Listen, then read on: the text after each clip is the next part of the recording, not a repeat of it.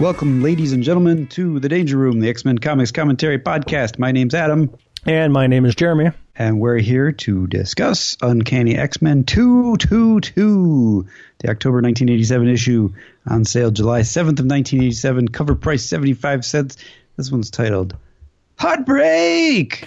And you know what they say about 222, right? Is that like a pot thing? Never multiply it by 3. Okay, why not? Because then you get 666, and that's the mark of the devil. Oh, okay. No, that's a math joke. I wonder if there are any comics where issue 666 involves Satan? An encounter with the devil, or Satan, or in Marvel's universe, Mephisto. Have any Marvel comics gotten to 666? I think they have, but it's hard to know whether or not they were numbering at that range at the time. I feel like the only legitimate comic book to get to that high of a number would be like Action Comics.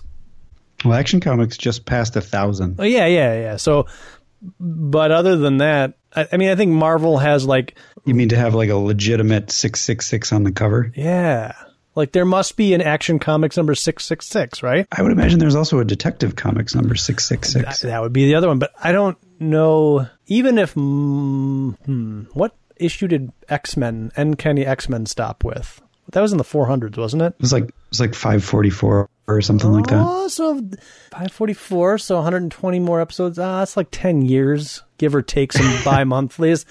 Was it 10 years ago that they stopped the run, or was it like 5 years ago? I don't remember that. So I don't know. I guess what I'm trying to get back to is I don't know that any Marvel comic book, unless they went bi-weekly or whatever, could even have the possibility of being 666 unless like they like figured out a way to like merge Thor into Journey into Mystery and then like continue that numbering. Well, that's what they did. But Amazing Spider-Man just passed 700, so they totally could do it. But I don't know if Amazing Spider-Man was numbering them in the 600s when they got there. The Marvel system seems to be, we'll redo everything at a 1 until we get to another significant number. So it's like 1, 2, 3, 600. Holy crap. 4, 5, 6, 650. I just Googled The Amazing Spider-Man 666, and it's literally Mephisto tearing out Spider-Man's heart. Oh, well, there you go. I'm just kidding. It's called Spider Island, and it's got Spider-Man's face in the Statue of Liberty. Well, that's disappointing. Yeah, such a missed opportunity. Is it numbered 666, or is it... It's numbered 666. It was released July 27th, 2011, so... but I feel like you're right. I bet you there was like some weird numberings like you just mentioned. Because didn't they do that with Fantastic Four as well? Well, Fantastic Four may not have made it to 666 because they stopped. Well, that's what I'm saying. Didn't they like stop at issue 500 and then like relaunch as number 1, but then resume their numbering by like adding like the 40 issues to the last number? Spider-Man did that too. X-Men did that. They've all done that. It's how Marvel rolls. X-Men hasn't like resumed its old Uncanny X-Men numbering, has it? Well, there is not currently an Uncanny X-Men title, so okay. So theoretically, they could take the 2 relaunches that they did after that, add those numbers together, and then they could do like a third relaunch, but resume the old numbering. They can do whatever they want. When I was collecting Wolverine, so it got up to so it rebooted a couple times, and then it rebooted back to like issue 300. Anyway, at some point, I was on issue 70, whatever, and then it switched over to, it started becoming about his son, Daken, and then the title switched to Dark Wolverine, but the numbering continued. So if it was 72 was Wolverine, 73 was Dark Wolverine. That same month, another comic came out called Wolverine Weapon X, and that was number 1, but apparently the counting that they took was from 72 and then Wolverine Weapon X, I think it was like a 12 or 16 series. And then they continued off from that, adding those 12 or 16 issues to the initial 72 to figure out what the next number was. So how do you even categorize that in your comic collection? Where do you put Dark Wolverine? It's so confusing. That would destroy my ADD. Fortunately, I stopped collecting before any of that happened, so all of my books are lined up neatly and nicely in the proper order. Actually, I think what I would do if that was the case, if I had that in my collection, is I would have to chronologically by release categorize them, which means you'd have numbers all over the place. Yeah, that's typically what I do. So like my Fantastic Four run goes to a certain number and then goes over to one. Actually, I don't think I have any of the Fantastic Four number ones. So never mind. But it would definitely mess with my ADD if I was like, I want to read Dark Wolverine and it wasn't under the D's. That would disappoint me. So. Anyways, the Uncanny X-Men number 666 divided by 3 here has Wolverine, speaking of which, and Sabretooth on the cover. And it's a good cover. I like this cover. It's Wolverine. He's got his claws out and he's getting ready to stab Sabretooth in the chest. Sabretooth has got his claws out and his fangs bared. Again, though, big, bright blue background, just like last issue. Do you think Sabretooth is the one who's going to get heartbreak? Ooh, also, more armpit hair in this issue. Oh, yeah, it's on the cover right there. Yep. Wolverine appears to have a fourth claw because of the action lines. Mm-hmm. Yeah. Strange. Somehow those are that one action line is a little misaligned. And they both have vampire teeth. We talked about that last time. Yeah, the vampire teeth. Like I can understand Sabretooth having vampire teeth because he's Sabretooth and he's subject to every artist's interpretation, but I feel like it's fully well established that Wolverine does not have fangs. I think it's just open to artist interpretation at this point. I would agree with you. Up until now, when Mark Silvestri decided, I like Wolverine with fangs, he did not have fangs. Yeah. Maybe he's been sharpening his teeth. Could be. Sure. He's got adamant. Does he have healing teeth? That's a great question. I don't think that's ever been explored in the pages of any comic book ever. So, I mean, he could be filing his teeth down for battle with his claws, but then like a week later, they just like reshape themselves because he's healing his teeth. Like teeth grow out of the skull, but are they considered the same kind of material of the skull? I don't know. They're not living tissue except for like the nerve endings inside of the teeth. So, I don't know. They're definitely not part of the skull. Like they're definitely individual units that grow out of the skull. But I don't know if they're like bone. His skull is adamantium. Are the teeth adamantium? Adam, maybe this is something like he's got retractable claws. Maybe the Weapon X project gave him retractable fangs and he just never talks about them. Okay, that makes sense. So there's an inaudible snikt that happens in his mouth. Well, actually, that would be kind of like what was that Texas vampire TV show / book? What the show? Texas Vampire? Yeah, on HBO had all the nudity and vampires. What was that show called? Yeah, with Rogue in it. Yeah, with Rogue. I'd never watched it. I know that it exists, but did they have retractable teeth? Oh my gosh, yeah, the vampires had normal teeth, but when they went into vampire mode, they'd open their mouths and the teeth would go like snikt, like it would pretty close approximation of a snikt. Their fangs would come out. So now, do all Wolverine's teeth retract or just some of them? Well, just the fangs. Can he choose them? Oh, I don't think so. I think it's just like, well, he can choose his claws, right? Because we've seen him pop like one claw or two claws or whatever. So yeah, I think he could pop like one fang if he wanted to. Okay. But why would you? I don't know. Practice. Anyways, so this is Stan Lee presenting, Chris Claremont writing, Mark Silvestri and Dan Green both listed as the artists, Glynis Oliver as the colorist, Tom Orzechowski's the letterer, and Ascenti's the editor, and Jim Shooter is the editor-in-chief. And we get a big full-page spread right where we left off from last issue with Dazzler and Rogue in the water with Polaris above them saying, I didn't kill you before, but now I'm going to do it. You're going to die right now. Close to what she said in the last issue, but for some reason some of the wording's been changed. That sort of bugs me, but whatever. Well, maybe she said the thing that she said in the last issue, and then a minute later she said this. Because she's like, I don't think you heard me because your ears might have had water in them. I need to repeat what I said. Let me just repeat myself, sort of. There is a great Claremonti caption. It's very wordy, but it's fantastic.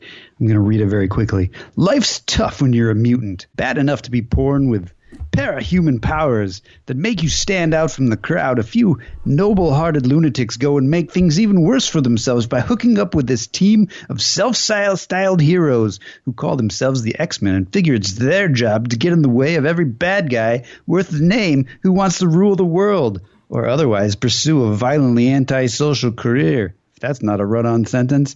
And because of who they are, their good deeds rarely win them any respect or even thanks, but instead, far more often than not, only heartbreak. Heartbreak! And that's why we like Chris Claremont.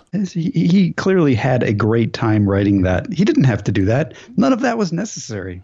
And he doesn't do it all the time, but he does it enough to where you're like, okay, he just wants to stretch his wings a little bit and write. I need to stress my writing prowess. Yeah. I'm going to write an intro. You don't want to get rusty. Polaris gets blasted by some familiar circular plasma blasts. Must be Havoc, says Rogue. Wonder if he knew he was shooting at his girlfriend. I'd suspect not. Nah. Probably wouldn't have done it if he knew. And Rogue somehow knows that her shields deflected the brunt of the blast, but she's knocked unconscious. To which I say, magnetic shields? Sure, which deflect plasma blasts because Rogue knows. She read the files. Of course. And there's a guy on the beach. By the way, we're in the water. We're by a beach. And there's a guy who's like, I don't believe in mutants. Sounds like some comic book ridiculousness. And then he sees superheroes flying in. Well, he's reading a copy of Wild Cards, which is a book which I guess was edited by George R.R. Martin of Game of Thrones fame. Mm-hmm. And I believe Chris Claremont wrote one of the books. Well, this is a trope that they bring out where you have the unsuspecting townie who's like, I don't believe in the superheroes. And then he sees him and he's like, what? Yeah, he sees Rogue flying in towards the beach with Dazzler in one arm and an unconscious Polaris in the other, and then she runs out of power. Yeah, she's actually skipping on the water like a stone. Mm-hmm. Doing my best, Dazzler, but even I have my limitations. Flump. And she crashes into the sand, as well as Dazzler and Polaris, and they're both laying there unconscious. And then we get the classic, a whole bunch of people surrounding them with a bunch of different word balloons, people speculating about what's happening. Meanwhile, heading towards the beach in a police vehicle, we get to see, who's this lady again? Lieutenant Morrell? Is she? We met her before. Is she the same woman from San Francisco and the Freedom Force issue? I think it's the same woman. Honestly, it should be because they are in San Francisco. Yeah. If it's not, we're going to pretend it is. Yeah. But there's also this guy who looks like Clint Eastwood driving along. So, of course, he talks like this. I find it weird that Betsy and Havoc are just like riding around in a police car. Well, it's especially weird because they weren't at the San Francisco adventure. So they must have like tracked down Lieutenant Morrell and been like, hey, we're X-Men now. And she even says, Betsy's explaining about the Marauders, and she says, 3 of our team, who you knew, Colossus, Nightcrawler, and Shadowcat, were critically wounded in our first encounter with the Marauders. And she buys it. Yep. Clint Eastwood's not buying it, though. His name is Harry. I imagine that's his last name, and his first name is Dirty. He's got a Magnum later. Hell yeah, he does. Yeah.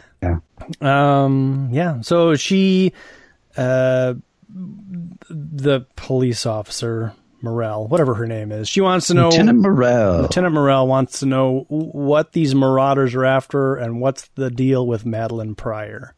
Betsy doesn't know, but she means to learn, so she uses her butterfly telepathic powers to connect with Rogue, who says, yeah, I'm alive, and now thanks to you, I'm wide awake. And she fills Psylocke in on the fact that she has a prisoner now, and that it's Polaris, and we should really let Havoc know sooner than later, because he's not going to take it well. And then we've got some Japanese kids who are on holiday in San Francisco who we met, and I don't remember, but we met them in X-Men number 181.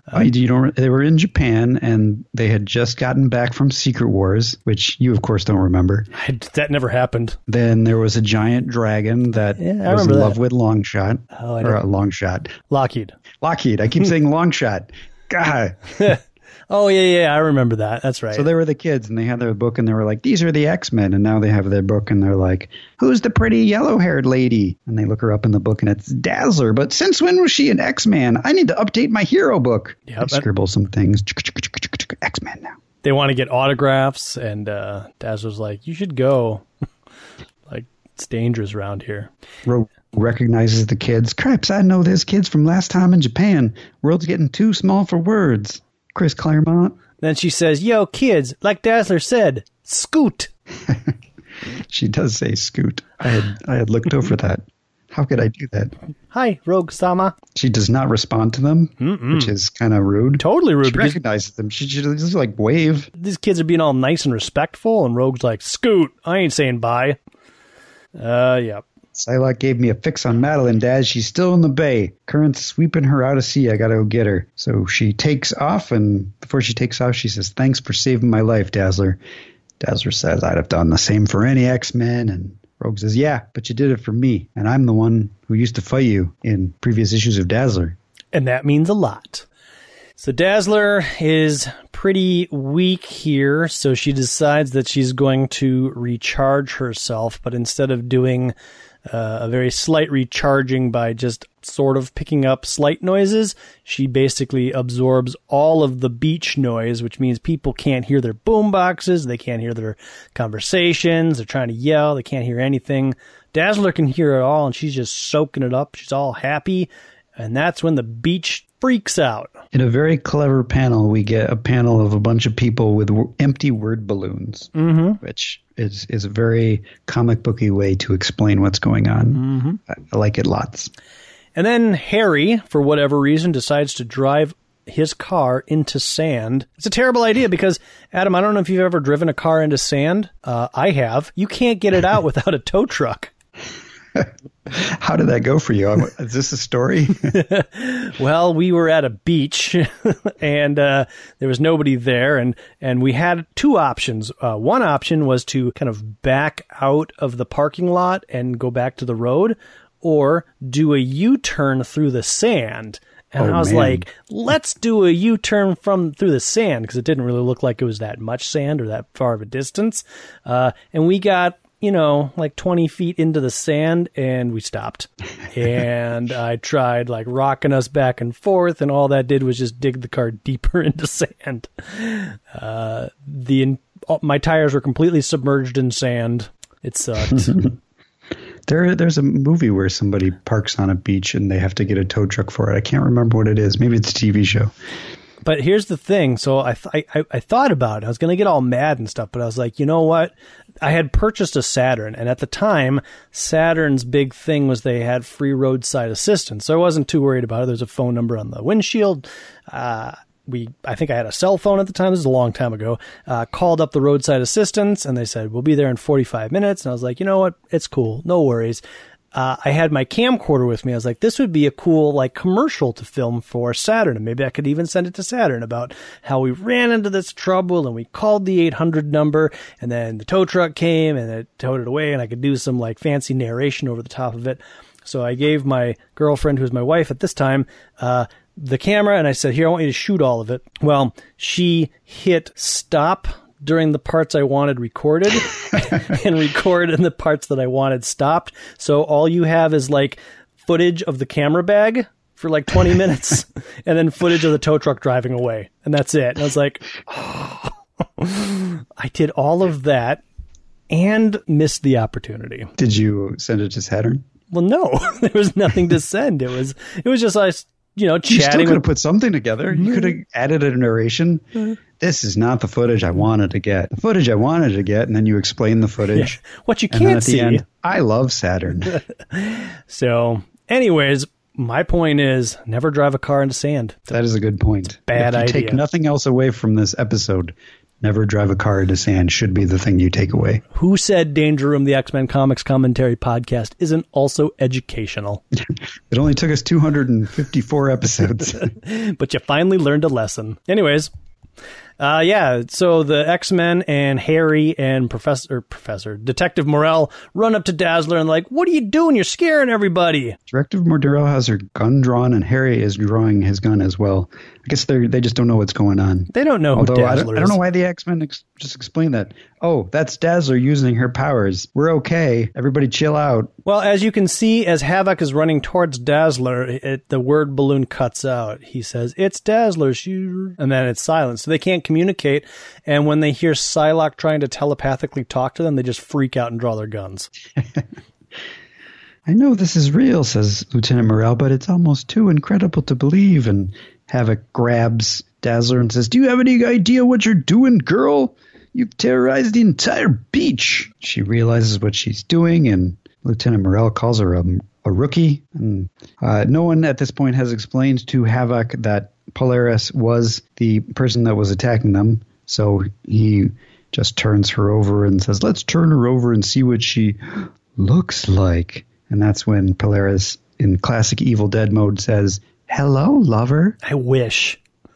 She actually says hi, lover, but man, she got the smile and everything. This could have been my guess is that at this point, Chris Claremont has not seen Evil Dead, because if he would have written it as hello, lover. Was that in Evil Dead 2 or was that in the first Evil Dead? I don't know. It was definitely in Evil Dead 2. It could have been picked up from the first one. The first one has come out by now, and it's 1987, so probably the second one's been out as well. Oh, I guess I don't know what years those came out. Yeah, I don't either. Well. Hello, lover. And then she blasts him with magnets and says, bye, lover. Isn't that also a techno song? Hello, lover. Well, aren't you singing that song that was by 2 Unlimited that was co-opted by every sports event? Am I? I don't know. I might be. I thought I just made something up, but apparently I pulled something out of the recesses of my... No, I'm positive that Hello Lover has probably been sampled by 7 bands. 7? Okay. at least 7 bands have, and I would also wager that every audible second of Evil Dead 2 has been sampled in some way by some band. That'd be an interesting thing to find out. You should make a documentary about that. I bet you could reconstruct a good portion of that movie using music samples. That would be interesting. That'd be a lot of work, but it'd be interesting. It's your life's work there. Yeah, I don't know. Get to it. So then we flip over to the very boring Indian guy and Storm in the mountains. Yeah, and I don't know, why is this so boring? Like, I found it kind of boring too, and I want to enjoy this story, but why is it not working?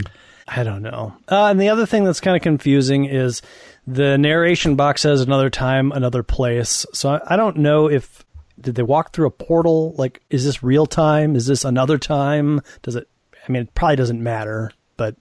Well, they're on a spirit quest or a vision quest, so it's, who knows? They could have passed into another world, and it probably will never be explained. Maybe it will be. And that in and of itself wouldn't bother me, but it's just this whole thing. It's just boring. So yes, they're on a vision quest. They're trying to find Forge, and they're wondering if Forge is worthy and stuff, and adversary. They get attacked by this hip 80s brother and sister duo wearing green. These kids are hip, man. Yeah, it's 87, so they're probably rad. Oh, yeah. He's got like a skinny tie. Do you have a skinny tie, man? You should get a skinny tie if you don't have one. I used to have a black leather skinny tie. I do not have a skinny tie. I have an almost skinny tie. I don't have a skinny tie anymore, but in probably 88, 89 time frame, I had a black skinny leather tie. You know what's in really right now are bow ties. No, they're not. They actually, I see them everywhere now. No, I do too, but they're not in. I think they are. No, people are wearing them, but they're not in. And mom jeans. Mom jeans are in right now too. Yeah, those are also not in, but people for some reason are deciding to wear them, and I don't know why. Because it's the trend and they're in. I feel like the economy has taken a downturn and people are just shopping at thrift stores. No, they're in, man. No. Yes, there are a number of people at my work that wear mom jeans and bow ties. And did they ever wear both? Like, because if somebody wore a bow tie mom jean outfit, it might explode the world. I've not seen that. I'm surprised the new Lady Doctor Who doesn't have mom jeans and a bow tie. That would be amazing. Now, no spoilers, because I'm like 2 Doctor seasons behind. Skip them. Go to the last one. Peter Really? Capaldi sucks. Okay. Maybe that's why I fell out of it. For some reason, Peter Capaldi, much like this storm in the desert with nausea story, is I could never get into him as the Doctor. I mean, I thought he was a fantastic actor. I liked him. Yeah. It's just the stories were not interesting. Oh, so just bad writing. It's not his fault. Just poor show running. Yeah, I think so. Okay. Which is shocking because that guy is a great showrunner. I mean, everybody loves Sherlock. Yeah. I've never seen Sherlock, but I've heard everybody likes Sherlock. Yeah, I've never seen it either, but I've heard everybody loves it. Maybe the people that like Sherlock are like, nah, dude, the Peter Capaldi doctors are the best doctors. It could be. I mean, maybe watch the last season. You can probably skip. Well, didn't he only do 2 seasons? I think he did 3. Oh. But I could be wrong about that. Okay. I lost track. I have this delusion that I'm going to watch those 3 seasons, because, I mean, they're only like 12 or 13 episodes apiece. Get caught up and then watch Lady Doctor. If you binge them, you could probably get through it in like a couple of afternoons. But it's going to be rough. Bring some beer. There's a handful of things you're like, that's an interesting kernel of an idea. Yeah. But the majority of it is like, that was filler. Okay. Well, I'll get there at some point. Anyways, the Vision, these guys with the skinny tie and the green stuff, they turn into eye killers, who I actually mistaked as wraiths, and I also mistake them as, do you remember the creature that Cyclops fought way back in like issue 97? Despair. Was it Despair? Yeah. Yeah. They're all the same to me, but apparently they're not the same. Najee explains the eye killers as banished to the spirit lands an age ago, but the walls between there and here are breaking down. This is just the beginning. Lots worse will come through till the world's torn to bits and cast back into chaos. Forge is supposed to keep that from happening. Appears to me, though, he's decided to work the other way. Throw the gates open. It's sort of a Cthulhu-esque sort of thing. The eye killers shoot beams from their eyes, and they are half owl, half snake creatures. With muscly He-Man arms. Yeah, it does remind me of like a cross between He-Man and G.I. Joe. Remember Cobra La La La La La? Oh, man, so I do. And I had an opportunity when I was a kid. I'd never seen the movie because either my parents didn't take me to those types of movies or the movie just didn't come out in my theater. I don't think that movie came to theaters. I think it went straight to video. No, it had to have been in a theater. I don't think it did. I know Transformers did, but I don't think that one did. Okay, it's possible. But I was at a local Shopko, which is similar to Kmart, and they had the Cobra La 3-pack. And I was like, whoa, these guys are awesome. And I didn't have the $8 or $10 or whatever it cost to pick up the 3-pack. And it was like the last one on the shelf. So I was like, oh, I got to get it because back in the day, like you couldn't find yourself a Cobra Commander or a Destro because like those were the popular characters and those were like gone off the shelves immediately. But there was one of these left and I was like, oh, and yeah, fell through the cracks and never picked it up. But yeah, there was the snake tail dude. I think his name was Globulus. Yeah. I've seen that movie like a lot actually. I mean, it's fun. It's good. You almost get to see Cobra Commander's face. Yeah, he turns out he's a snake. Yeah, well, yeah. Well, he's turned into a snake. He turns into a snake, but yeah, it's good stuff. I think as a kid, for the longest time, I thought I had a disconnect where I just thought Cobra Commander had always been a snake. After that, I was like, oh, that's sort of clever. And then I didn't realize until many years later that no, in that movie, he turns into a snake. Yeah. Yeah. Just for a long time, I just thought he was a snake the whole time. And then it was just revealed in that movie that he had been a snake the whole time. Was it Serpentor or was it Cobra La that turned him into a snake? Oh, God, I haven't seen the movie in a long time. I don't remember. I don't remember. Like, he is like... Yeah, I don't remember. A potion is like thrown on him or something. Isn't that movie about Flint joining Sergeant Slaughter's Marauders or something? No, it's oh my God. He was played by Don Johnson. It wasn't Flint, it was somebody else. Oh, Falcon. Falcon, that's who it was. Who was like Duke's nephew maybe, or who was basically a repainted Flint. Yeah. But it wasn't Flint. Yeah, it wasn't Flint, you're right. Very important distinction. It turns out the eye killers are afraid of fire, so they light them on fire and shoot them in the back with arrows, and it's a near death for Storm, who is saved by Najee, and they are doubly determined to stop Forge at this point with a cool panel where she holds up a knife, a bleeding knife. There's a glint off of it, and she says, "I swear to stop him." Yeah, and he also throws like a little jab at her, like, you could have fried him with lightning if you had your powers, and Forge didn't steal him from you. Yeah. He also says "Hoka hey," which is I was wondering if you were gonna do that, and you didn't do it like the right way. Well, he never used to say "Hoka hey." He used to say "Hokeki." Oh, you're right. It was a K. They changed the K to an H, and now it's Hoka hey, and I don't know how to say that. Well, maybe some editor was like, Chris, it's Hoka hey, it's not Hokeki. Maybe Hoka hey is more accurate. It's not as fun to say as Hokeki. Yeah. Whatever. Anyways, back in San Francisco, Polaris is like, yeah, I'm the leader of the more Marauders, and I'm going to use my magnets to knock you over. And also pull apart the automobile that's on the sand, because like that's useless anyway. Yeah, well, it's stuck in the sand, right? I don't know. It's Harry who's like, we got to get to the car. Actually, no, it's Detective Morrell, but I imagine Harry gave her the idea, because I think Harry's not very bright. She doesn't want to get to the car to drive it, to be fair. She's probably like, Harry, why'd you drive the car into the sand?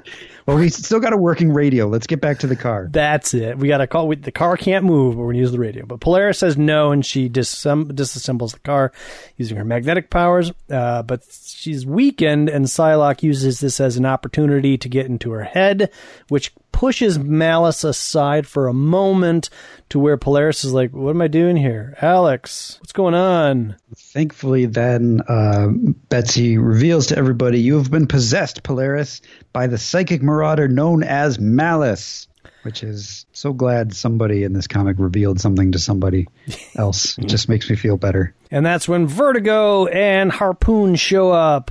In the Marauder Mobile. This is who, I don't remember who it was asking, was like, what do they drive off site or off camera? But apparently it's a red convertible that all of the Morlocks pile into.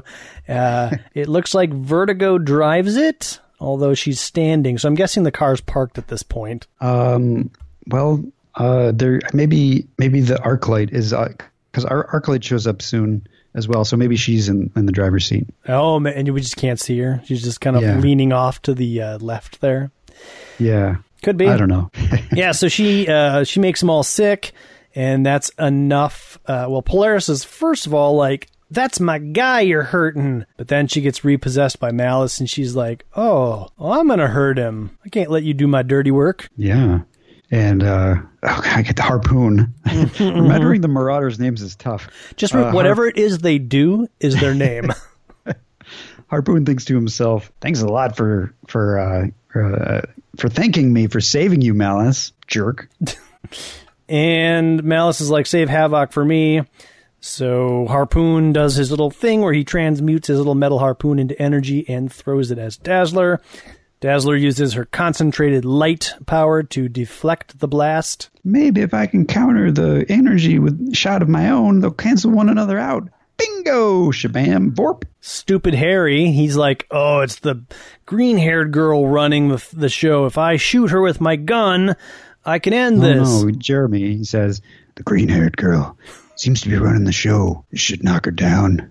So he pulls out his Magnum and uses Smith & Wesson Magnum. Yeah, and uses the Magnum force to shoot Polaris, but Polaris, of course, is the mistress of magnetism, so she deflects the bullet right into the shoulder of Detective Morrell. Who screams, "Harry, you shot me!" You jerk! And that's when Arclight shows up. I guess she's the exception to the name rule, unless Arclight's a verb, and I don't think it is. I don't know what Arclight means, but okay. So she jumps out and she does her Arclighty thing and knocks everybody into a sand crevasse, which goes into the water. A fissure all the way to the bay. The heroes and friends tumble in, and then a tidal wave also tumbles in to drown them. Havoc, almost falling into the pit that has opened under his feet, manages to jump into the air and grabs a flying Polaris and says, "No! I won't let things in like this. I love you, Lorna. I'm not letting you get away." Lorna, I love you. Meanwhile, we cut over to the Golden Gate Bridge, where a familiar sniper is about to snipe Rogue.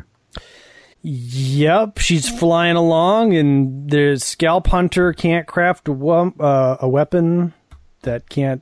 I don't know. He can make any weapon he wants. He thinks that he's crafted the bullets that will be able to get through Rogue's hide. Yeah. And that's when Longshot drops in, his head in front of the crosshairs, and is like, "I beg your pardon." Which makes no sense, because he would have to be a little farther away than that. Yeah, you'd think so. He's like, "It's impolite to shoot people." And that's when Wolverine grabs Scalp Hunter from above. We can see his little hand dropping into the frame and pulls him on top of the bridge. You made your rep chopping women and helpless kids, Scalp Hunter, and shooting targets from ambush. Care to try your hand against someone tougher face to face? So I guess Wolverine's kind of making the point that you've made a couple of times, is that the Marauders are only effective against, well, people that can't help themselves. He says women and children, but I mean, I think that's kind of an 80s-ish term. Like, it's Morlocks, who are essentially, old people and cripples. Yeah. We can say cripples in 2018, can't we? I don't know. I'm guessing we just did, so I guess let us know if that's offensive. We're sorry if it is, but we're not entirely sure. And so Scalp Hunter turns the gun on Wolverine and starts shooting him. Longshot falls off the bridge, which is probably somehow related to his luck. Totally, and we'll find out why. Wolverine's kind of mad. He's like, "What are you doing, boy? I told you to stay undercover. Let me handle this." "Oh, blast it to Hayes. I never should have brought the kid along when I followed that Marauder's trail." Why doesn't Wolverine know that everything that happens to Longshot is luck-related? Well, Longshot's relatively new to the team. He's probably okay. I read his file. I don't know that Longshot would have a file at this point. I'm writing up a file. In my head. I'll put it on paper later. Scott would be so proud. Scrambler grabs Wolverine and scrambles his powers, but luckily Wolverine isn't too bad off and just kind of knocks him aside. "That don't slow me down, punk, or make me any less strong." And that's where we see Sabretooth, who says, "But when my claws rip your throat out, Logan, my boy, you'll die." Just like those puny, pathetic, powerless humans you've sworn to protect.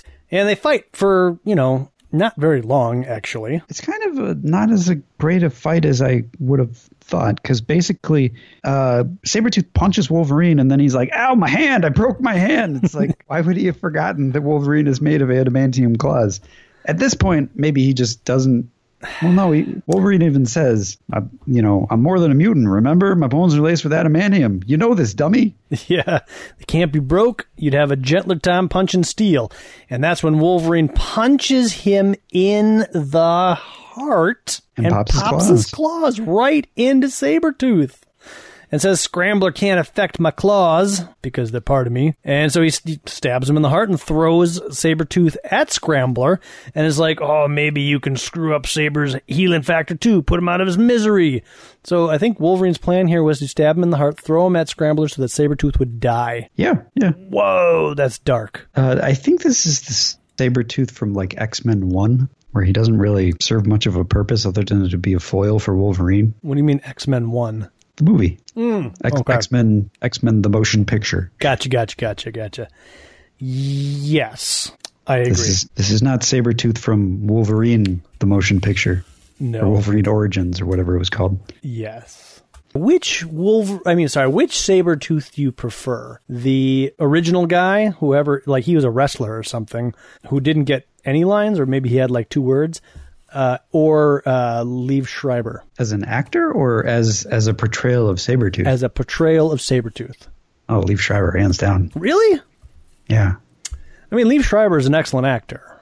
It's done some amazing roles, but I thought the wrestler guy with the makeup and everything and just the little bit of grunting, like I felt like that was Sabretooth. I've always preferred Sabretooth as somewhat intelligent, and less of like, he's more sadistic when he's intelligent, I think. And he's more evil in that sort of way. He's kind of consciously making evil choices, whereas this version of Sabretooth that we're reading now is just kind of like, he's like Magneto was in the 60s. Yeah. I will kill you. Ah. Mm-hmm. So would you say that Liev Schreiber's Sabretooth was more like Wolverine comics Sabretooth, whereas that wrestler guy is just this Sabretooth? Yeah. Okay. Although I don't know when Sabretooth started becoming more of a smarter guy. I think it might even have been, it might not be until like the late 2000s. Yeah, because I feel like there's a few issues where like they're dressed up in like suits, like Wolverine and Sabretooth, and they like go on missions together. Yeah. And maybe that was like in the past. I don't remember, but I recall seeing a cover along those lines and being like, wow, that's Sabretooth? That's weird. I haven't read all those issues of Wolverine in so long that, and then they introduced the idea of false memories into Wolverine, so I don't know how much of any of that is real and not real. Isn't Sabretooth Wolverine's father? Well, we don't like for real. Are you asking me right now? No, I'm not. At this point, we don't know. I'm just kidding. Anyways, and I'm just going to leave it at that. Scalp Hunter. I honestly don't know either. I feel like there was a hinting of that in some of the comics, but I don't know if that was like Sabretooth being like, "I'm your father." No, just kidding. I want to kill you. I could tell you. Don't tell me. Okay. It's a mystery because I honestly don't know which way that storyline goes. Scalp Hunter, though, he's like, I'm going to shoot you, Wolverine, because I got a gun. Your flesh will still bleed, even though your bones may not break. And when I'm done, there won't be a piece left, so I'm going to shoot you until all your flesh flies off, apparently. That seems like a decent Scalp strategy. Hunter. I mean, for this iteration of Wolverine, I feel like if you blasted all of his flesh off, he would die. Yeah, but then in the next panel, he shoots the crap out of him, but it looks like he completely misses. Well, yeah, we've established that the Marauders are not very effective against people. Scalp Hunter's mutant villain name should have been Stormtrooper. Wolverine, yes, he dodges all of the machine gun bullets and jumps off of the bridge. Got no choice, got a rabbit. Gets caught by Rogue, who catches Wolverine in a very passive position, in my opinion. But I think it's good for Wolverine's ego to be carried around like a baby. Yeah, well, he's heavy, so he's got to be carried in the least heavy possible way for Rogue. So, yeah, they take off. Wolverine argues, or he claims that he knew Rogue must have been around and that she would probably catch him, which I find that kind of far-fetched. But whatever. Yeah, it's not necessary explanation when we already know that Wolverine's strong and he's got a healing factor and he's just diving into water. Yeah. Like nothing about his character tells us that like he can't swim. Although with adamantium bones, you'd think maybe have they ever talked about whether he can swim or if he just sinks? I think he's able to swim, but drowning is the only thing that supposedly can kill him. Mm. But we don't know that yet. In Days of Future Past, does he sink or is he just like magnetically pulled to the ground in the water? In the movie Days of Future Past. Oh, in the movie. Yes. I don't know. Remember he has like all the metal goes through him and then he's like I think he was unconscious. Okay. Yeah. Well, and I think he was also being pulled down by whatever Magneto was attached to him. I don't know. Anyways, they swing back around. The Marauders are gone. Wolverine's like, oh, I could chase their scent. But I'm the leader, so gotta stay with my team. I'm heading for the basement to look for Longshot. Kid's a novice, no real training. We still got no solid idea of the full extent and nature of his powers. That was very hard to say out loud. Should have taken better care of him. Hope I get another chance. But his powers are luck-based. I know that much, he doesn't say. Yeah. But this all seems to scream like there's no files on Longshot. And honestly, no, definitely. You're right. With Professor X gone, Cyclops gone, and now Storm in another time in another place, ain't nobody keeping up on files. Kitty, she can't do files. She'd be the only one left that would do files. Maybe Nightcrawler, but he can't do files. Maybe Longshot's doing the files. I don't know how to write. By some luck, these all make sense. And by some luck, he almost landed on Madeline. He says, Madeline was floating by. I almost landed on her, so we sort of rescued each other. Isn't that lucky? And Wolverine says, you're stock in trade, kid. As we all know, the X-Men, your powers are luck-based. I forgot. Longshot, kind of in a very sweet gesture, has given Madeline her leather jacket, and he's shirtless and muscly. He's still got his bandolier Chewbacca belt. Yeah. But Madeline's transferred over to Wolverine, who carries Madeline away. I don't know why she can't walk under her own power. She looks very conscious to me. She's wet. Yeah. She's probably very tired. Is the battle over, Wolverine? For now, both sides got hurt, but I'll wager the Marauders quit because they thought they'd accomplished their mission, namely killing you. That was my plan all along. Because I'm Wolverine. See, based on last issue and our introduction to Mr. Sinister, I feel like the Marauders show up and they're like, yeah, we killed Madeline. And Mr. Sinister's like, that's amazing. Where is the body? And they're like, well, we can't find it because she totally drowned in the bay. And he's like, and you saw her drown in the bay. And they're like, well, no, but we assume she drowned it in the bay. And Mr. Sinister's like, I hate you. He doesn't have words. He's just like shuts the door and goes. He does silently contemplate at his desk with his head in his hands. I need an artist, a listener, to draw the classic Picard face palm, but make it Mr. Sinister doing a face palm. That would be awesome. Mr. Sinister finally realizing just how bad the Marauders are. And we actually get confirmation that is what happened, because in the last page of the issue, Havoc is still holding on to Polaris. He's not going to give up on her. She's like, I'm going to kill you. Polaris loves it in here. I'm the only one that's in charge. But we're going to go because we totally killed Madeline, we think. Yeah.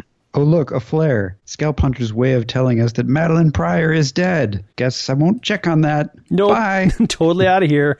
Even though I'm the leader and I'm probably responsible to Mr. Sinister for the outcome of this mission, I'm out. So she takes off, and Havoc's like, Lorna, I love you. Come back. Don't make me. And she says, blast me out of the sky to Kingdom Come while you've still got the chance. And I guess this is Lorna's actual voice. Yeah. I guess. Or Havoc is supposed to think it is. I think that's probably the case. And so he says, I love you, forgive me. And he uses maybe the full might of his power, but he shoots at Lorna. But Polaris... Well, he uses the full power of his voice as he shouts, Lorna! Yes. And she says, nice try, lover, but my shields can handle even your best shot. Still, it's the thought that counts. You failed to kill me. What matters is you tried. So leaves... Ooh, drop the mic! Leaves him with a little bit of doubt and a lot of guilt. It was a pretty good issue, Storm stuff aside. It was kind of, the Marauders are hacks. It's the two-parter, in my opinion, should have been like a part and a halfer. But yeah, overall, it's a pretty good issue. Pretty good two-parter. It's a lot of it came off a little more clunky than the previous issue. Get ready, because next issue number 223, is all Storm and Najee and Adversary. That's going to be fun. Snore Fest. And then 224 is totally a filler, but it connects some dots. And then Fall of the Mutants. Well, it looks like there's like a middle section next issue of the X-Men with Madeline Pryor, maybe 6 pages. Oh, okay, well, that's good. That's something to look forward to. So we did get some communication. From longtime listener, way back in the day, Mr. Holden Atreides, he contacted us on Facebook. He said he's still working his way through the podcast. He's on episode number 121.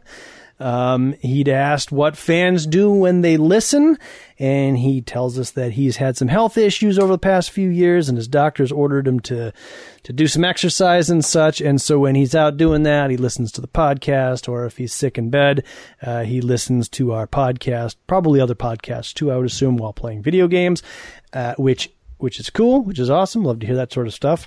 For those of you who are longtime listeners, you'll remember we talked about his comic book, The Alaska Initiative, which I think we're featured in one issue of, maybe two. I want to say we're in a few. Maybe a few. We're like I don't know how many there are though. I don't remember. I don't want to promote it too much because he's not working on it anymore. But I would Google it. Alaska Initiative is very cool premise as far as taking like real life pictures, but then sticking them in like comic booky backgrounds with dialogue boxes and such. Is a neat idea. If you want to know what we look like, we're the newscasters. Totally the newscasters.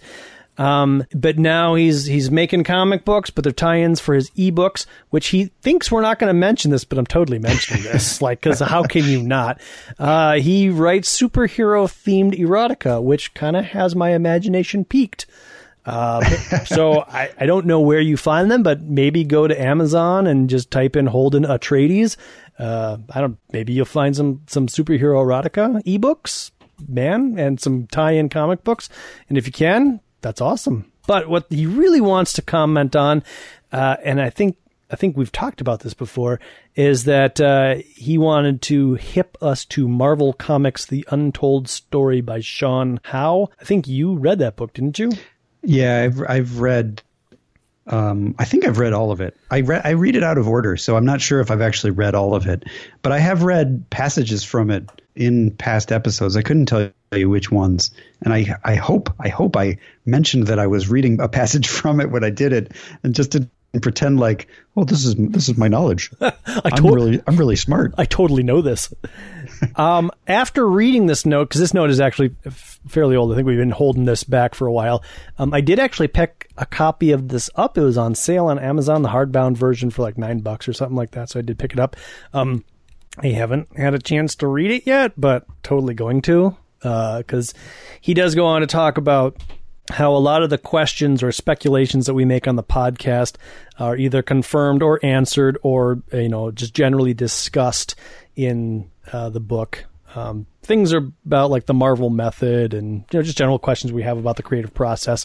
He says it's not centered on the X-Men, but there's plenty of X-Men in the book. So, yeah. Eventually, I'm totally going to read it. I just... If the way that I read it was just by like picking it up, skipping to a random like section and then just reading forward. That's a fun way to do it.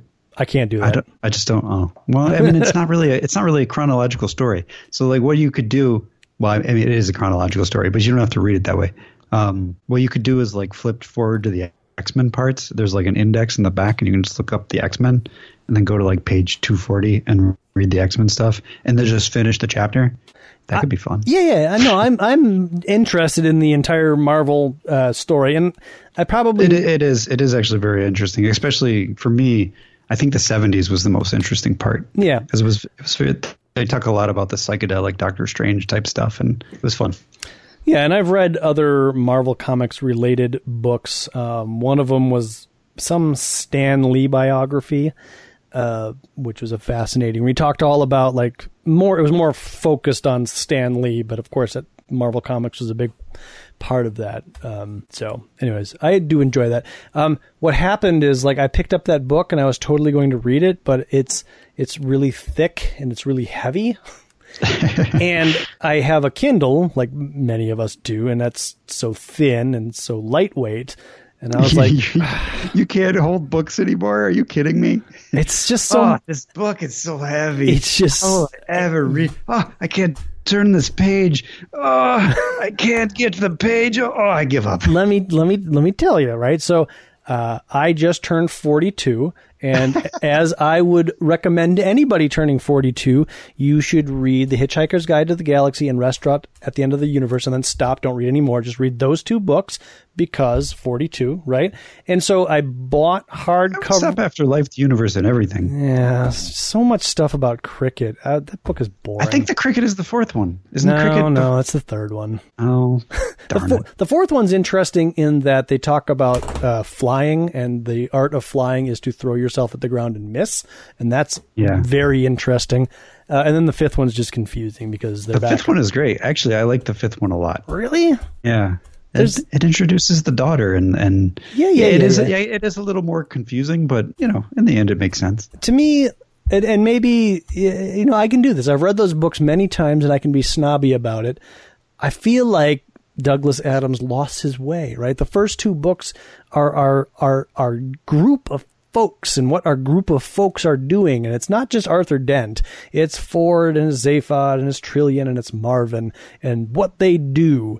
And as the books, go on, you get less and less Zaphod, Trillian, and Marvin, and eventually less Ford, and it's just Arthur-centric, with like one chapter maybe thrown out. In fact, I want to say that like Life, the Universe, and everything, like I think Zaphod and Trillian are mentioned, and they're not even characters in the book. Yeah, that is Arthur's story, but Ford is back equal time in the fifth one.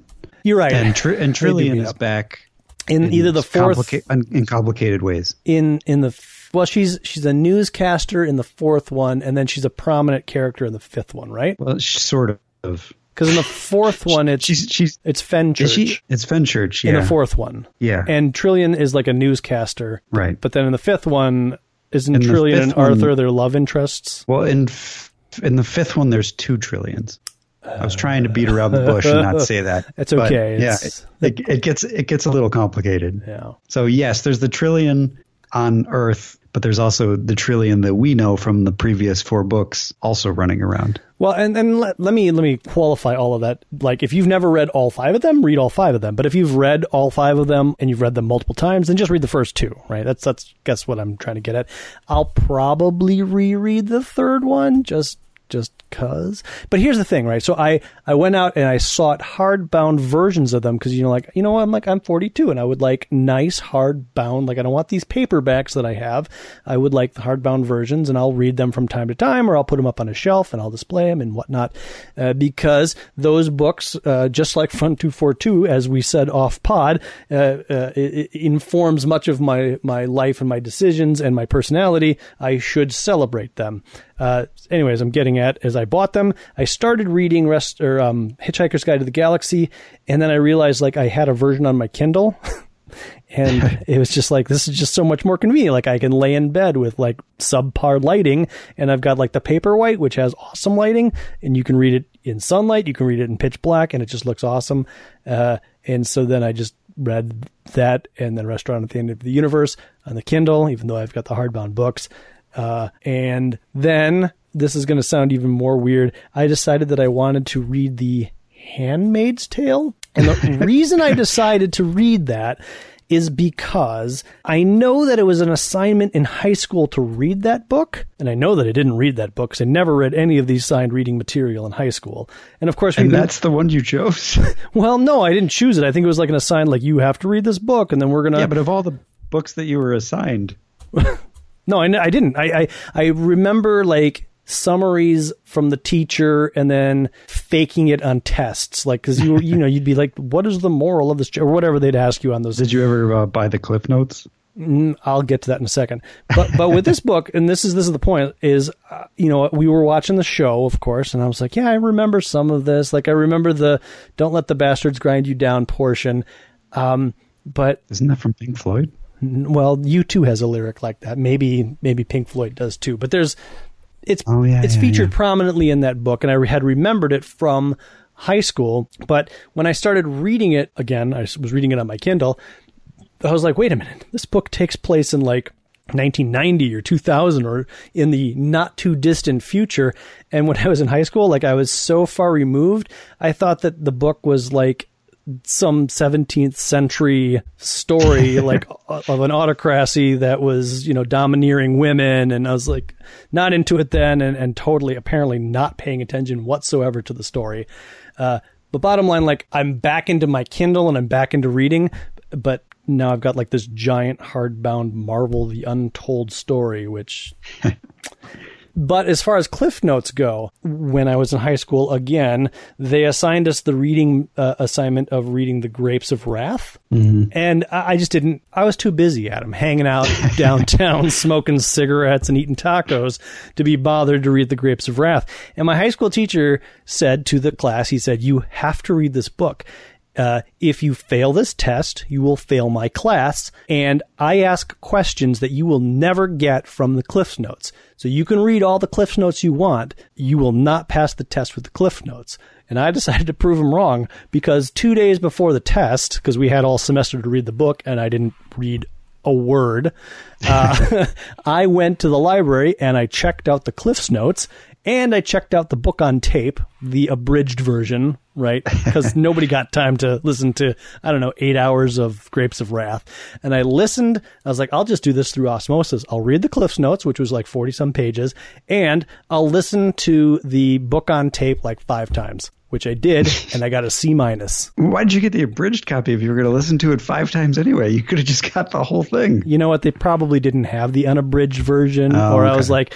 I saw like 8 tapes and I was like, I don't want to be responsible for 8 tapes. I'm going to break one of these. Well, technically you didn't just go by the Cliff Notes though. If you wouldn't, I think, and I don't know, maybe I'm wrong. You might not have passed had you just done the Cliff Notes. That's why I got the book on tape, Adam, because he said that. I was like, I'm going to hedge my bets here. Like, whatever's not in the Cliff Notes he's asking about might be in this book on tape, and that way I can eke out those 2 extra questions to get me that coveted C-. So it worked out, is what you're saying. It totally worked out, and that's my story about Cliff Notes.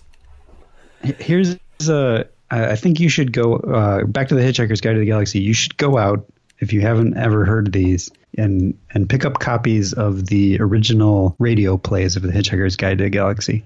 Was it originally a radio play and then a book, or was it a book and then a radio play? It was originally a radio play. Okay. The radio plays are very similar to the books, but also very different. They go off on different tangents. Pick up just the first 2, skip the next 6.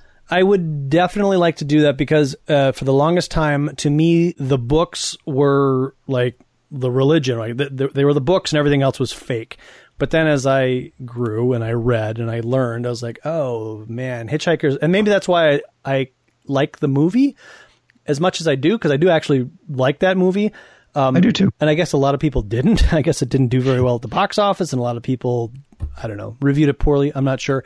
But I think it's because I realized that, yeah, it was a radio play, and then it was a book, and then it was a BBC series. It's been many different things, so why not? Like, this movie does not have to be a chapter for chapter version of the book. Like, it can kind of go off in its own, which it more or less did, but kind of circled back on itself as it should have. It maintained the spirit, while changing some things that it probably needed to for pacing. So, yes, to that end, I guess that's the only material of that I haven't consumed is the radio plays. They're actually really good. I would highly recommend them. The actors in the radio plays are also the same actors that would later be in the BBC show. Oh, interesting. Except for maybe Trillian. What's also very entertaining, at least when I was younger, was the book on tape. So I had read Hitchhiker's Guide to the Galaxy, and somebody had given me Restaurant at the End of the Universe on tape. So I never actually read that book until I was in my 20s. But I would listen to that tape. I think it might have been 2 different tapes. Which is that the one with the full cast? No, or is it the one with just one person reading it? It was just one guy, but he did all the voices and affectations and such. But there was also like sound effects and like some music, and it was like a well-produced book on tape. But something tells me it was abridged because I feel like it was only like an hour and a half long. And I think that in order to have that book be a book on tape, it would have to be like, at least 4 hours probably, yeah. Anyway, so yeah, if you ever are at a garage sale and you see yourself some Douglas Adams books book on tape, pick them up, man, because I was 12, but I was very entertained by them. When I was a kid, I also had them, but I had the version that had the full cast from the radio play, which I didn't know that was who they were at the time. So it was basically the books, but with actors performing all the parts, and I've never found it since then. That's actually how I discovered the radio play. Was I finally found it, and then I bought this thing, and it was like something different. It was like, this is really close to what I'm looking for, but it's not actually based on the books. This is, and then it opened up a hole, but I never found those things. Okay. So that book on tape with the full cast. Now I'm starting to wonder if it's just a fever dream. Maybe it's the Mandela effect. You are a leftover from an alternate universe that collapsed or collided with our universe.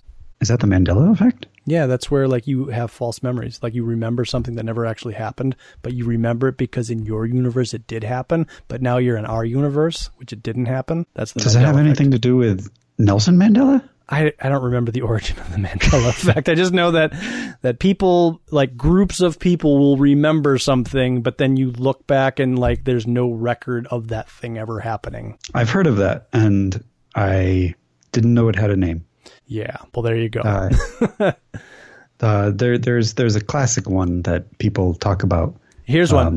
The storybooks from when you were a child that featured Papa Bear, Mama Bear, Baby Bear, Brother Bear, and Sister Bear. That's the classic right. one. Who wrote that? Tell me who wrote that.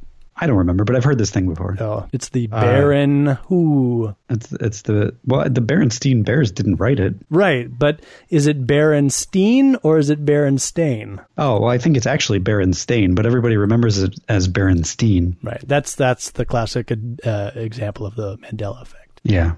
So, in an alternate universe, Berenstein was the title, and in our universe it was Berenstain. And then the universes collided, and half of us died. It's really sad. Anyways, Brian Cornish also wrote us a letter. He says, "Hi, Adam and Jeremy. I just have to say thank you. I've been a fan of y'all's podcast for a while now, and the content you give me, us as listeners, is incredible. So incredible that I went out and picked up the first 2 omnibuses from the Chris Claremont run, and I've been replaying them in between the new episodes that come out.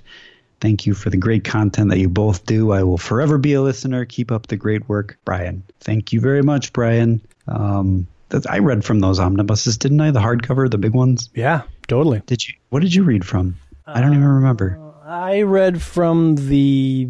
You had the Marvel Masterworks. Yes, the Masterworks. Yeah, okay. Yep. Yeah, those omnibuses are awesome. Yeah, awesomely expensive. If you don't have them, you should definitely go out and find them. So there you go. So if you'd like to get a hold of us, please do so, and we'll go off on a long rant about, who knows what. But, we hope you had a good time listening to it.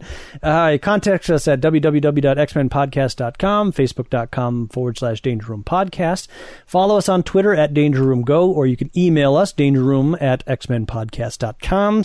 We are on iTunes. Just go to the podcast section, type in Danger Room. We're the first podcast that shows up. You can subscribe to us or listen to us there. You can also call us on the telephone, which is 501-GET-X-Men, 501-438-9636. And our theme music is provided by Laszlo Holyfeld. Check him out. Oh, yeah. So we did some supplemental reading this week, starting with Incredible Hulk number 337, the continuation from last episode of 336. This one features the X Factor, and I read this a couple weeks ago, so let's try to figure out what happened here. It looks like at the end of the last issue, the X Factor captured the Hulk. Oh, yeah. Iceman, with his overcharged ice power, froze the Hulk into a big chunk, and Cyclops called S.H.I.E.L.D., and Todd McFarlane's the penciler. Yeah. Todd McFarlane is the penciler on this. It's interesting that the Hulk is not able to break out of the ice. This is like the first time ever. This is a whole story around how somebody is not able to break out of Iceman's ice until... Well, isn't it because, like, the moon is full or not full, or... Like, well, no, the Hulk is weak like, right now. The Hulk is, I guess there is some sort of moon-related things to the Hulk. The Hulk only comes out at night right now. And when I say weak, it's relative to the Hulk. So he's still Hulk strong, but he's Hulk weak. Gray Hulk is never as strong as Green Hulk. Yes. So... Do you remember the Incredible Hulk episode when there was a Gray Hulk? Like the first issue or something? No, the TV show. Oh, the TV show? Yeah. No. That was like the only time there was actually like a super villain. And it was a Gray Hulk? Yeah, it was like some dude who was experimenting on himself, and he turned into like a Gray Hulk, and there's like a scene of them fighting. Yeah, Green Hulk versus Gray Hulk. But it's not like Banner Gray Hulk. Did Gray Hulk like have a stogie and occasionally like talking gangster talk? No, I think he growled just like Lou Ferrigno. But it wasn't Lou Ferrigno. That might be a Mandela effect too. Maybe I just made that up from my alternate universe, but I'm pretty sure that happened. Anyways, carry on. Eventually, Hulk does break out of the ice because Iceman is supposed to be sitting with the ice and kind of backing it up with more ice, supplementing the ice with additional ice to keep it strong, and he forgets. Iceman, I thought you were reinforcing the ice on the trip, says Cyclops. I guess I kind of forgot. You forgot? And that's when I was like, this is not what Peter David, come on. Yeah. Hulk smashes up some Hulkbuster guys. That guy with the green hair that he loves to smash. Doc Samson. It turns out that S.H.I.E.L.D. is made a backdoor deal with the Hulkbusters because they don't care about Banner. But there's one guy that does care about Banner, and he helps the X-Factor and Hulk escape S.H.I.E.L.D.'s grasp. No Nick Fury to be seen in this. I don't know if he's even aware of what's going on. At some point, they're about to escape, and the sun comes out, and Hulk turns back to Banner. And how do they escape? I guess Doc Samson steals a giant G.I. Joe ship. There's a scene in here where Doc Samson pushes apart two pillars, which is like straight out of the Bible. It's what Samson does. He pushes over. Remember, he asks God for one last bout of strength, and then he pushes the columns apart, crushes all the Romans or something. He even says, I may have been as blind as my namesake was, but I can still smite with the best of them. So definitely Todd McFarlane making a Bible reference with this drawing. Or Peter David, somebody. Yeah. Anyways, that's Clay Quartermain is the guy who, for some reason, sides with Banner. I guess because he just likes Banner and he doesn't want Banner to die. And at the end of this, they blow up Gamma Base. So there's no more Gamma Base. And this guy at the end, I don't know, this second to last page, this looks like Tomox or Zaymont. It does kind of, yes. Talking to like Dr. Mindbender. Yep. Well, Todd McFarlane did draw an issue of G.I. Joe, so maybe he got confused as to what book he was doing. I mean, Jean back there, or that red-haired girl who is probably not actually Jean, that could be Scarlet. Yeah, she does have a lot more hair than Jean normally does. He's getting ready to marry Jane out the hair. Yep. Yeah. So yeah, I guess Doc Samson got left behind in Gamma Base when it exploded, and eventually he gets out. All of it gone. What a waste, he says. So X-Factor will probably never mention this episode having happened again, which takes us to X-Factor 21. Yeah. Feel like somewhere in either X-Factor 20 or 21, someone's like, yeah, that last caper with the Hulk was crazy, but that's about it. The X-Factors, they're all mad at Cameron Hodge for his hijinks, so they tackle him and stuff, and they interrogate him, and for some reason, Cyclops, who's already shown all of X-Factor that the computer is showing Phoenix every time he pushes a button, and everybody's pretty positive that Cameron Hodge is the guy behind it.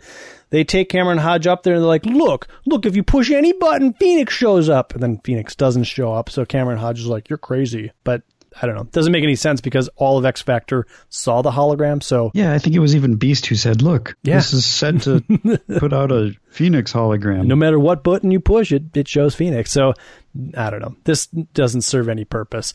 So they're going to go to the reading of the will.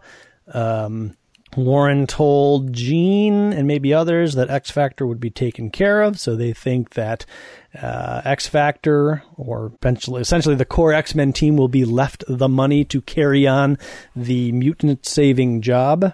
But I love Cameron Hodge's glasses in these. They're just big circles. Huge and round. Yeah. Beast is he's a little sick still, but he's feeling better. He's feeling stronger than normal. He's very smart. He's beating all the kids at chess. Very important thing. And Cameron Hodge, he's monitoring everything as the X Factor gets ready to hear the reading of the will. They show up, and there's long-lost relatives and people that Warren never spoke to, like a whole bunch of people that think that they deserve the money and think that they're going to get the money. But really, it turns out that all of the money is left to X Factor, but to be administered by Cameron Hodge. Hodge controls X Factor. And that's when X Factor's like, we're going to quit. We're not going to do this anymore.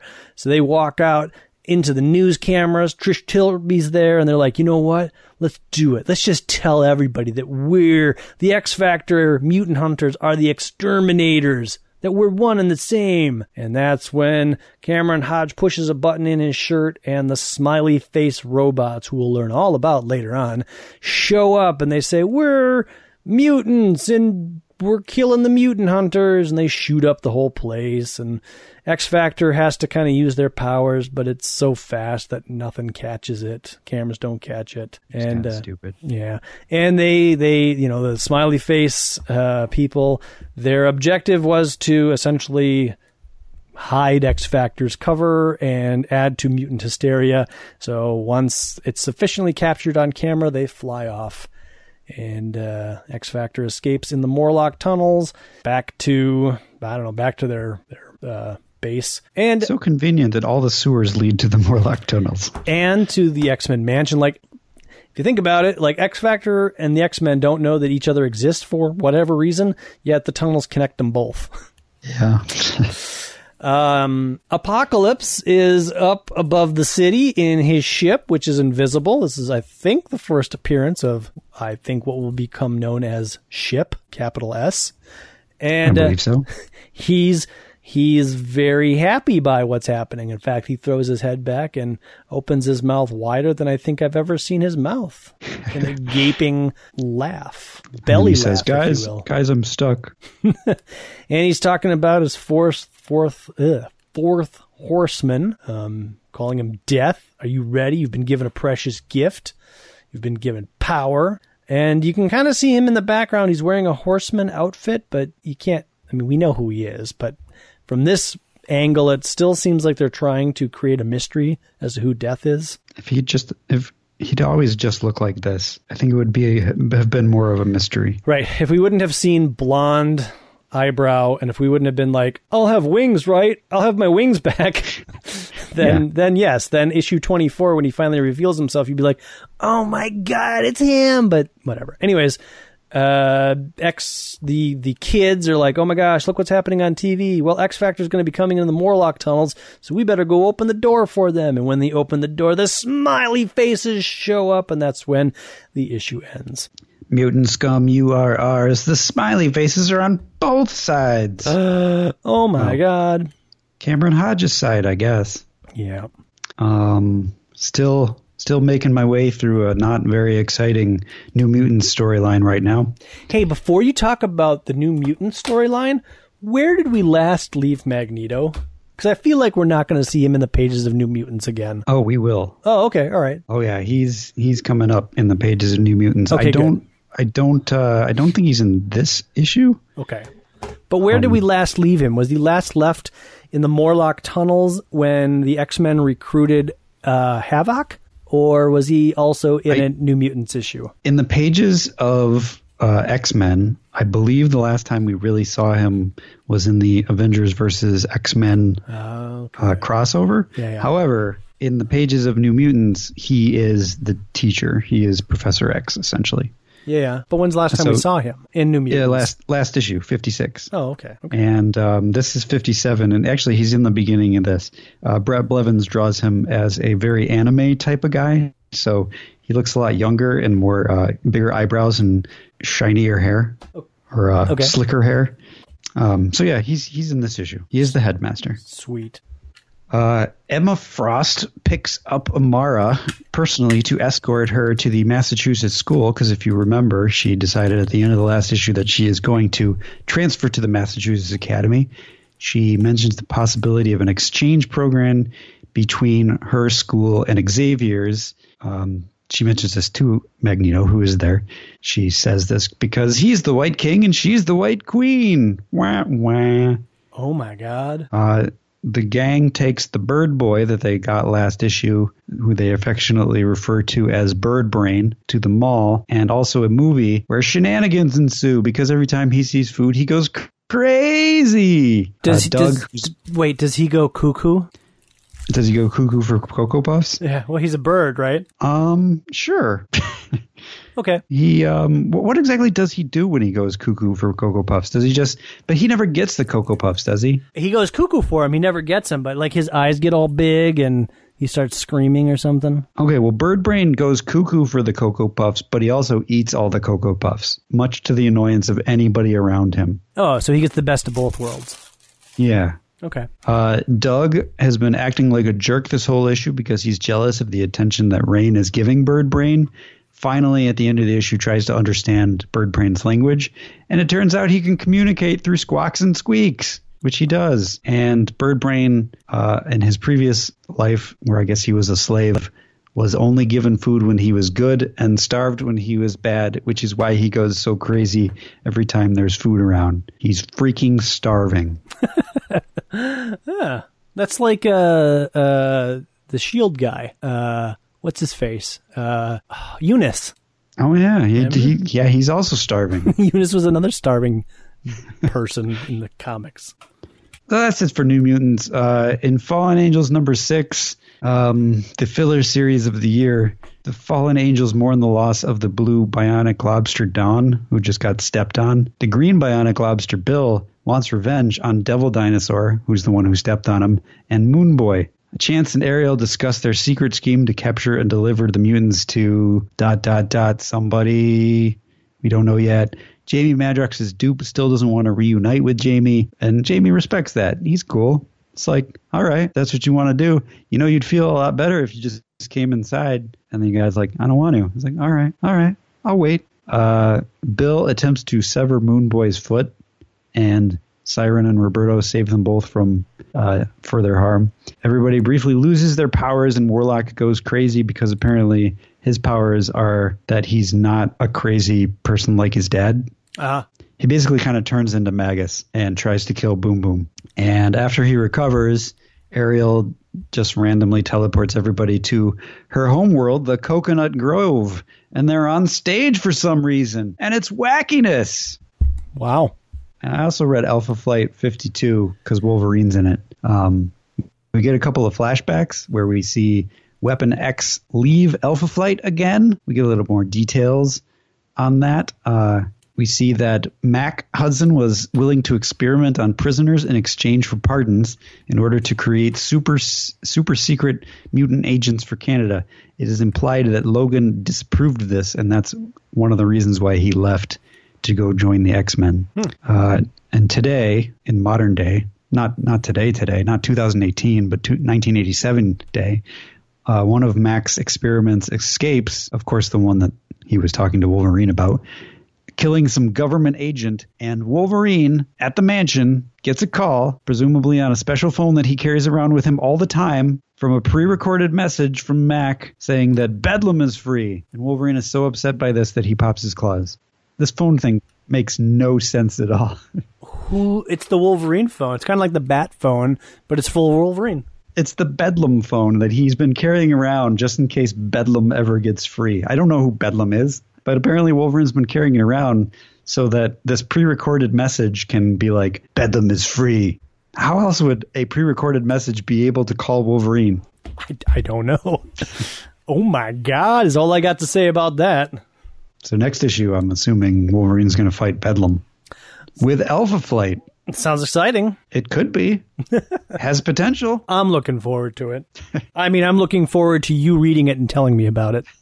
That's it for supplemental reading this month. Whew, well, this is the long one, folks, but I guess we've kind of been slacking this summer, so boom, a little extra for you.